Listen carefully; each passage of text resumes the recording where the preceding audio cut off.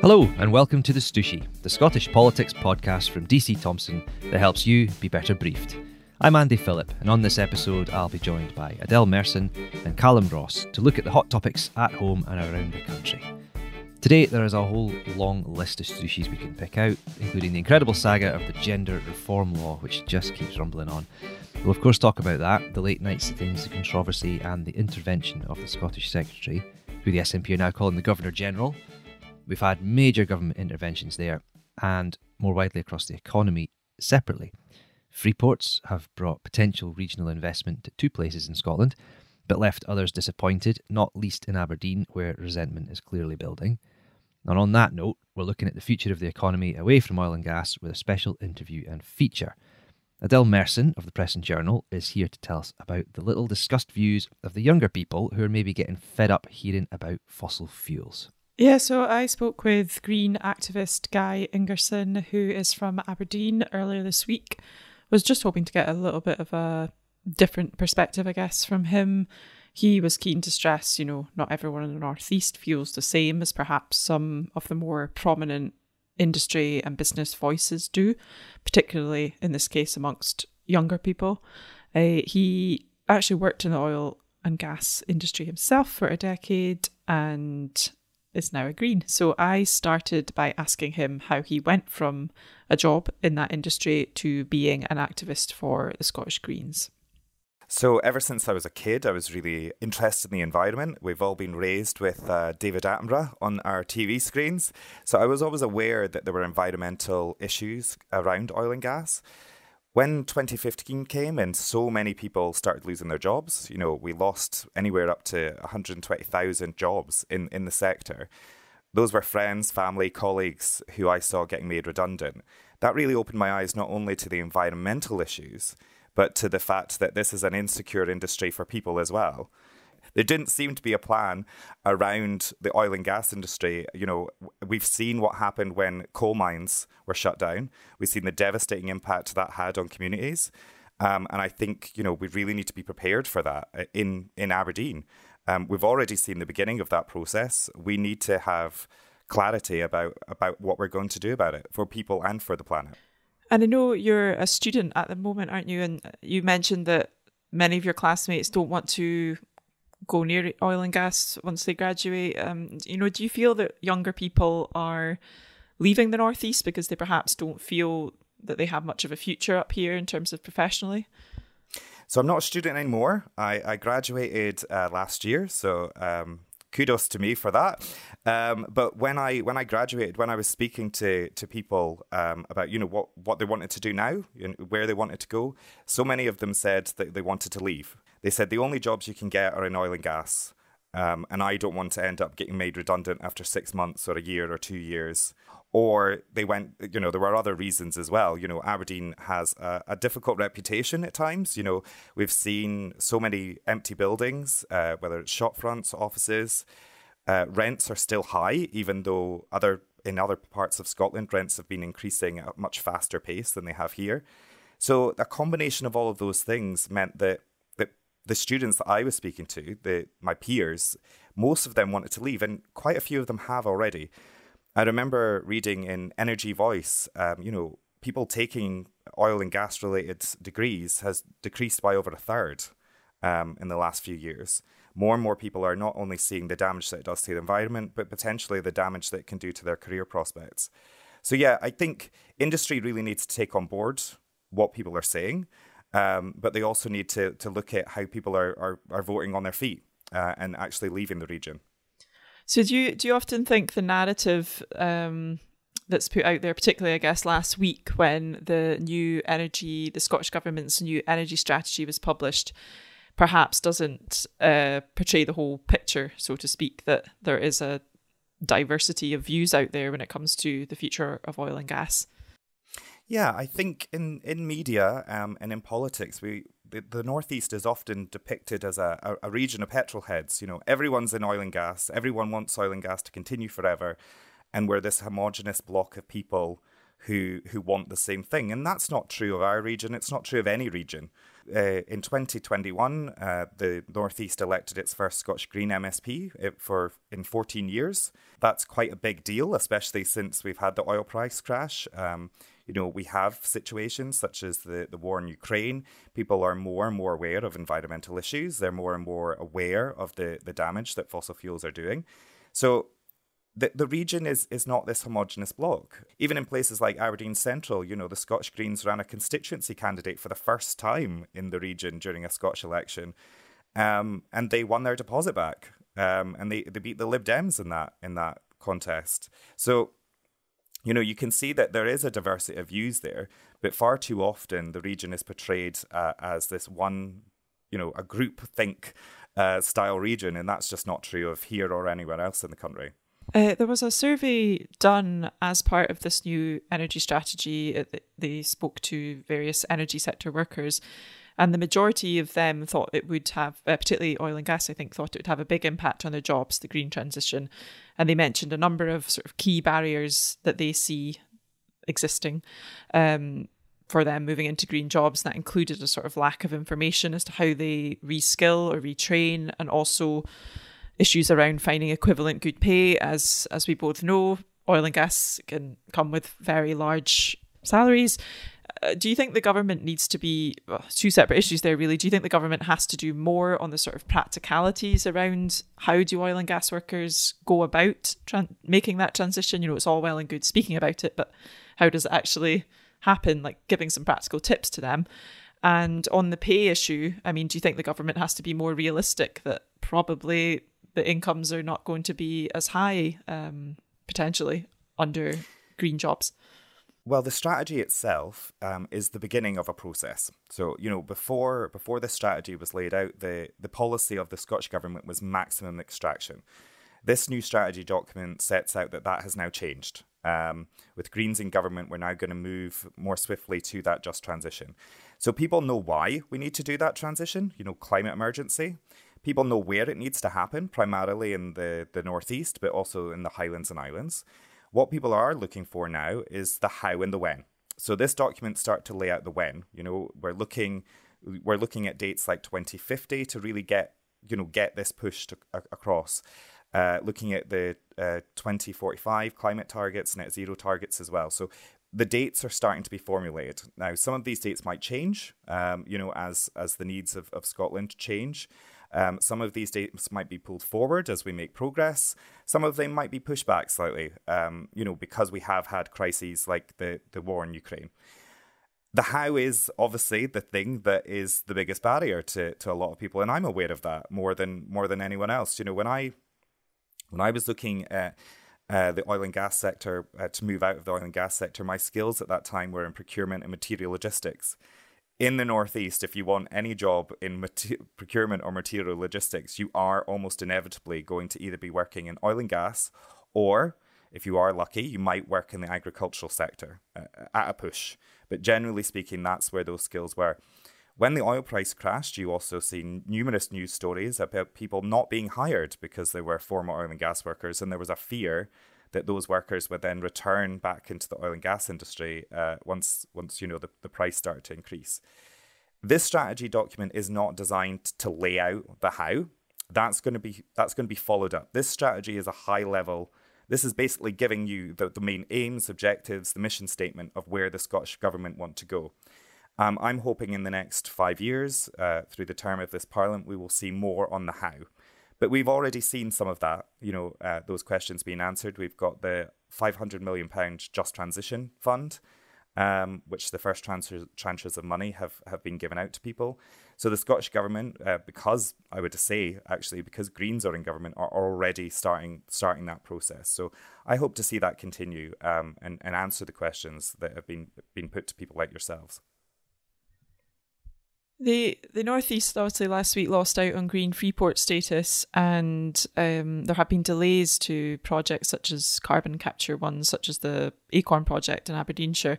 I know your party, the Greens, were opposed to both of these things, and I guess the question is, what are the Green Party's solutions then for finding alternative jobs at scale for those leaving the oil and gas industry? Because certainly it was understood that both green free ports and carbon capture could potentially bring thousands of jobs to the region.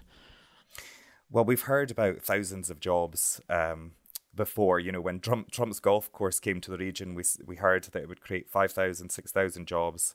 It created a couple hundred. We hear these lofty job figures a lot, and I would suggest that we need to really question where those figures are coming from, because most of those are guesses. Some of them are educated. You know, you can say that if you build this thing, it will need X amount of people to actually run it. But a lot of these things are based on potential market trends, and they're not fixed. So that's the first thing I would say on that. I've already said one of the solutions, you know, looking at extra government finance in the alternatives. So I've already mentioned the Just Transition Fund, but also looking at other projects such as the Campaign for North East Rail. I think expanding rail services in this region could be hugely transformative when it comes to jobs. A lot of the time, the focus is on, you know, getting people directly from oil and gas and into renewables. That might not actually necessarily be the case, you know. There are other jobs out there. When it comes to engineering, you can retool and reskill into civil engineering projects, for example. Scotland has a very active construction industry, and we actually can export some of those jobs as well, because obviously things are not just built in Scotland; they're built across the world. So the alternatives are potentially there. When it comes to things, and you know, the government is actively putting money into those alternatives. When it comes to the issue of reskilling and retooling and getting a similar amount of pay, I can't guarantee, and I don't think anyone can guarantee, that if you're paid, you know, £100,000 a year, that the next job you'll get as part of this transition is going to have the exact same amount of money. I can't guarantee that, and I don't think the government can guarantee that, and I think it would be wrong to do that. But most of these renewable jobs are high paid, they're well paid, and they're usually trade unionized as well. So as we already know, if you are in a trade union, you're more likely to have a higher pay and better terms and conditions. So I think if we're looking to the transition, we need to make sure that we're not just talking about renewables, but we're also talking about other alternatives to oil and gas jobs. But can you understand why there are some people within the Northeast who get incredibly anxious when they hear or see certain statements being made about winding down oil and gas? And you kind of admitted there that it seems like the high level plans there, but because there aren't necessarily yet these practical steps for how they can, do you get where that anxiety comes from? I guess that they perhaps feel these statements are being made, but they have no idea how to move into that industry. Of course I do. I mean, many of my friends and family are still involved in the industry. You know, I've spoken to them and they've said to me, you know, I'd love to move out of the oil and gas industry. Not just because of the practical implications on the climate emergency, but for many of them, it's a very stressful industry, you know. And increasingly, since the oil price crash, people are being asked to do more for less. So there are numerous cases of, you know, workers starting to become frustrated. You know, we saw sort of late last year wildcat strikes on oil rigs because oil and gas workers were getting frustrated about how much they're expected to do for how little pay, in less than ideal conditions. So I understand their fears and their anxieties. I've made that transition, I guess. I had those same fears and anxieties. I was working in an oil and gas job. And I had to make the slightly difficult decision to go back to being a student. Doing that in your 30s is very daunting. So I can imagine how daunting it would be for someone who's maybe in their 40s or 50s, who has no other sector than oil and gas. So I understand those fears and concerns, but I would like to say to people that I'm living proof that it is possible to do that and to get a job that you love and enjoy at the end of that process. That's great. Thank you for joining us, Guy. Thank you so much for having me. That was Guy Ingerson speaking with Adele Merson earlier. The subject of investment in energy in the country was raised at Parliament the other day too, on a similar sort of theme. Campaigners were in Holyrood, outside Holyrood. They'd come down from the northeast to push the case to save green space around the city, which is in the way of expansion for industry around the southern harbour of Aberdeen. Now, for those who don't know, there's a spot called St Fittick Park on the edge of the city. And while it's clearly a big deal there, anyone listening will recognise this kind of battle wherever urban meets rural and communities come head to head with industry. Rachel Amory nipped out to speak to protesters who want change, but they wonder at what cost it is coming. Whose land? Whose park?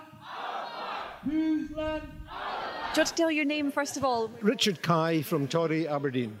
I'm Ishbel Shand. I'm from Aberdeen. Yeah, hi. My name is Peg Shaw. I currently live in Edinburgh by way of Aberdeen, and previously I was in the States.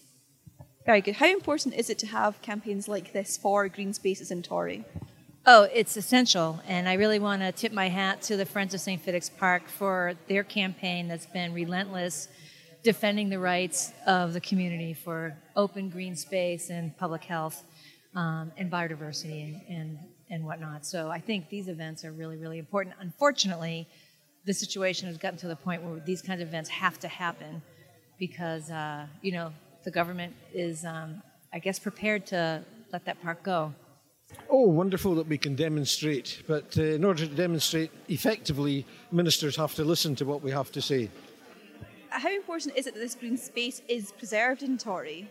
Oh, it's vital. There's 10,000 people living in Torry, and so many big industrial developments have been forced on the place. The new harbour, the wastewater plant, the incinerator. So if this does go ahead, we'll just be surrounded by industry. How important is it to have this protest here today?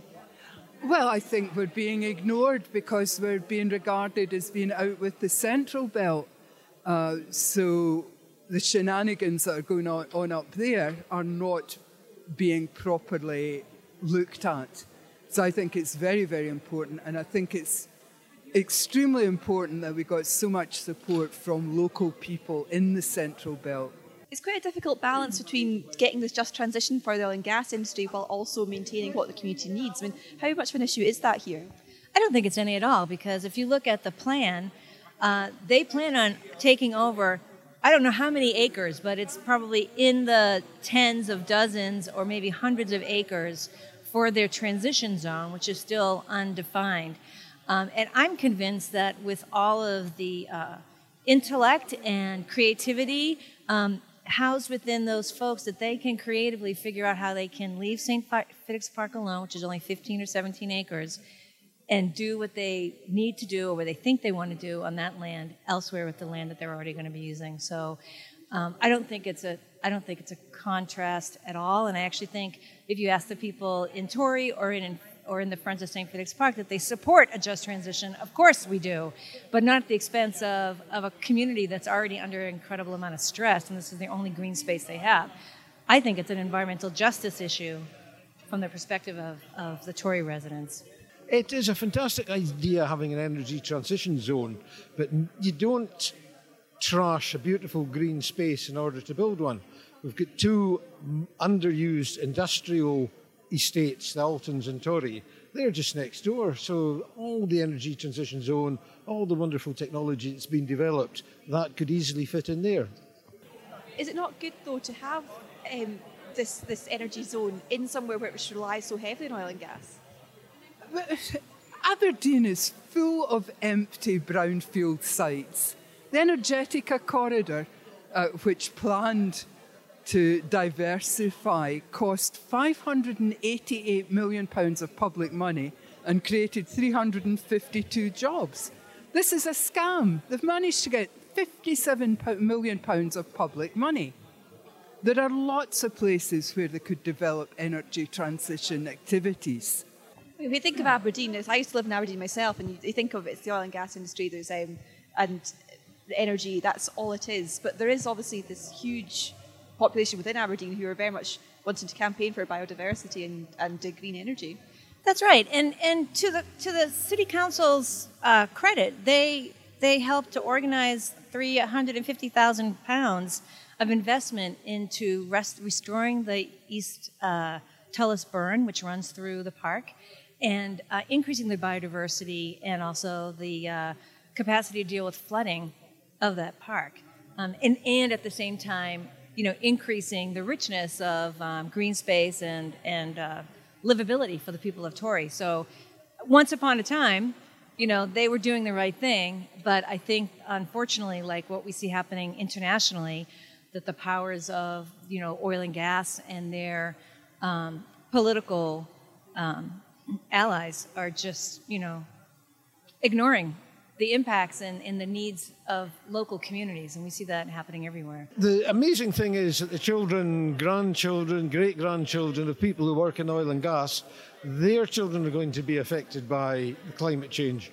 So just because you work in the oil and gas doesn't mean you're exempt from the climate change. Do you think because there is such a large oil and gas industry in the northeast, do you think that has driven more of this environmental campaigning for a just transition?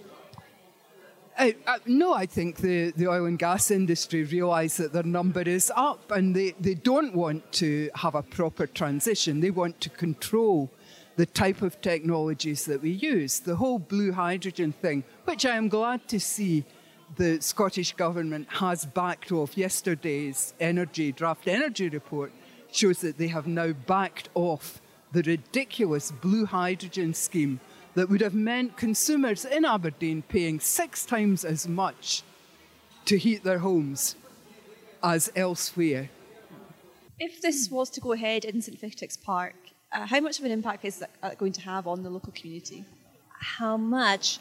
155% impact on the community. It's a huge loss. Like it's completely unconscionable and immoral to even think about this. I mean, if you're from Aberdeen, I don't know if you're familiar with Torry or the park itself, but it's, first of all, it's an oasis in an urban environment where there's very little other green space.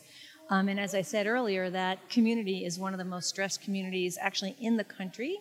And so having access, easy access for children and elderly people and everybody to be able to walk out their door and come into that park. How important is it that these campaigns are done now to sort of preserve these spaces and preserve the sort of environmental movement for future generations? Oh, now, I mean, it should have been done 50 years ago, but now is the best time because we have to make important decisions about what kind of infrastructure we are going to have, what kind of policies we are going to have for the future. And we want to electrify everything, use hydrogen only where it's necessary because it's an expensive, inefficient fuel, substitute for a fuel. It's a manufactured process. So we want a public debate, especially in Aberdeen.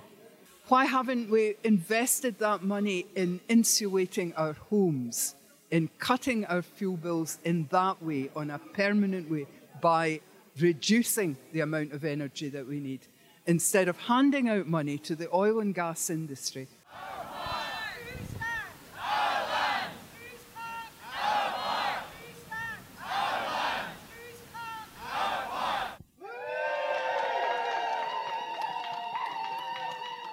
That was Rachel Amery speaking with campaigners outside the Scottish Parliament. There's always tension there with progress and conservation. We saw that with the Freeport's decision as well this week. Adele, you mentioned Freeport's in your interview with Guy Ingerson earlier. I just wonder if we could maybe expand a little bit on that. What are these Freeports? What's happening there with the bids in various parts of the country? Yeah, it's been a long-running project by both the UK and Scottish governments to award 2 new green freeports in Scotland. The 2, these would be designated areas that would benefit from sort of tax incentives and things. And the hope is that they prove very lucrative and create lots of jobs. Is certainly what the bidders hope. In terms of, so we've been waiting a long time for a decision, mainly because of the ever-changing leadership of the Conservative Party. But we eventually got the results, which we exclusively revealed previously ourselves, that the winners were Cromarty Firth and the Firth of Forth. So Northeast bid, a joint bid between Aberdeen and Peterhead. They had been hoping to win it, but actually came in at a distant 4th. You can read more about what went wrong with the Northeast bid in a long read by my colleague Callum Ross, which is on the Press and Journal website. Yeah, and it's a great glimpse behind the curtain as well, isn't it? We were speaking to a lot of insiders from the Scottish Government, the UK Government, and the Bids Connected, because it feels like Aberdeen has been seen as a front runner. And Callum, you were looking at this a lot, obviously, in working into this story. Aberdeen felt like it was a front runner. Was a fair way to frame the whole thing, or was that just kind of a bit of speculation politically? I mean, the first time I had certainly heard of a free ports in this kind of context was in June 2019, when Press and Journal ran a story that had been briefed by supporters of Boris Johnson, who at the time was trying to become the new leader of the Conservative Party and Prime Minister, which he would do a few weeks later. And the briefing was basically that because of Brexit, the North East was going to be able to cash in and host a free port. I think there was a question over whether it would be Aberdeen or Peterhead, but it was certainly there was no suggestion that it was going to be anywhere else in Scotland. It was the North East it was considered. Now, if you fast forward to the point where we get the details and some criteria set for what's needed to become a free port. The people behind the North East bid say that as soon as they saw the criteria, they knew they were facing an uphill battle. But certainly in the very early days, I think the North East bid was the only game in town. Mm-hmm. Or that was the impression we were given anyway. Yeah, and we were chatting about this just sort of like by the by the other day, this idea that politicians, they seem to like competitions, but they keep forgetting that someone has to lose. And the temptation for any politician, whenever they visit anywhere, is to say something that sounds a little bit good wherever they are. I mean, Boris Johnson did exactly the same in Rosyth. I think you were there for that, if I remember correctly. Yeah, that's right. I mean, Boris, I was slightly confused at the time because it was the day that... It was the day that they announced that the Scottish Government and UK Government had reached a deal that would finally pave the way for these free ports. But it was well before they'd agreed the kind of details of the process, the prospectus, the applications. But Boris kind of said, he said, I'm paraphrasing slightly, but he said, I can't tell you exactly where these free ports are going to be, but you can probably make an educated guess. Now, at the time, I kind of assumed he was meaning Forth because he was in Rosyth at the time and he travelled there on the day of the announcement. But he was speaking to the P&J, so perhaps he meant the North East as well, because that had been so heavily hinted at before. Yeah, and of course, as Adele said, there's you get the whole shooting match in Callum's piece, which is available to read on the Press and Journal web pages. Now, inside Parliament in the past few days, it's been entirely one-way traffic, it feels, as far as the debate on the main stooshy of the week goes. Many will be familiar with the gender reform laws, which passed at Holyrood in marathon late-night sittings just before Christmas. But that wasn't to be the end of it. A few days before this recording, the UK Government Scottish Secretary, Alistair Jack, stepped in and blocked the law from gaining royal assent. It's the first time this has happened, using a part of the Scotland Act, which underpins devolution. Callum, just turn to you again to, as I keep having to do, to explain things to me in simple terms. Hold my hand through this one. What is the constitutional mess that's now been created by the UK government and Scottish governments failing to agree on this law? Yeah, Andy, so this like you say, this is a part of the Scotland Act that's never been used before, Section 35, that the UK government has triggered this week. I think their argument is that this gender recognition reform bill that's been quite controversial in Scotland, but as you said, kind of was approved last week, it sort of interferes with equalities laws, which are UK wide. I think some of the concerns relate to things like, the law and the bill, the proposed law, focuses on this kind of gender recognition certificate part of it. It's a document that changes someone's legal sex on their birth certificate, and the reforms would kind of speed up that process, I think, and lower the age people can apply to 16. Now, I think from the UK government side, there's some concerns about sort of gender tourism, whether people, from England and Wales might come to Scotland and change their gender, and then how that leaves them in terms of their rights in the rest of the UK, and also there's concerns about whether it's open to abuse by sort of predatory men too. Yeah, and the Scottish government, they were very quick in their anger. The Conservatives and the SNP do like a good constitutional rammy, let's be honest. And Nicola Sturgeon called this a full frontal attack on devolution. been speaking to officials in both governments in the days since. There really is a sense of them being at loggerheads here. Where does the spin end and the fact begin? One UK government insider was saying it's just not credible for the Scottish government to pretend, which was his words, that they were unaware of concerns with the implications of the bill. It tees up another nice argument between them. That's obviously the rather cynical view as well, because meanwhile, the people who this is all supposed to help are left in limbo, and we were speaking about that with Maggie Chapman, who is the Green MSP that Guy Ingerson was alluding to earlier on in Adele's interview. She was asked about the implications of this law being blocked. Well, I mean, she created a whole new arm of angry debate by saying that, well, maybe it should be even lower the age. Maybe even kids as young as 8 might be able to take advantage of the new laws on gender recognition. You can read all about that and what went on after she unleashed that particular debate on our pages. Okay, that's it for this week. Thanks to Adele Merson, Callum Ross, producer Morven McIntyre, and of course to you for listening.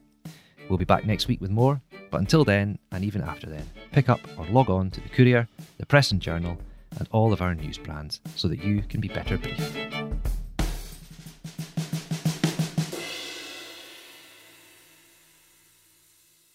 The Stooshy is the politics podcast from DC Thomson, designed to help you understand the implications of what happens in Holyrood, Westminster, and our communities so that you can be better briefed.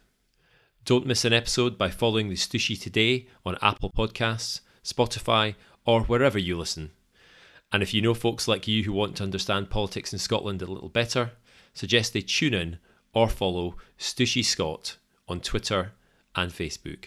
And stay even more up to date on local and Scottish news by subscribing to the Courier or Press and Journal, where you can get 1 month of unlimited access for just £1. Check the episode notes for details and terms.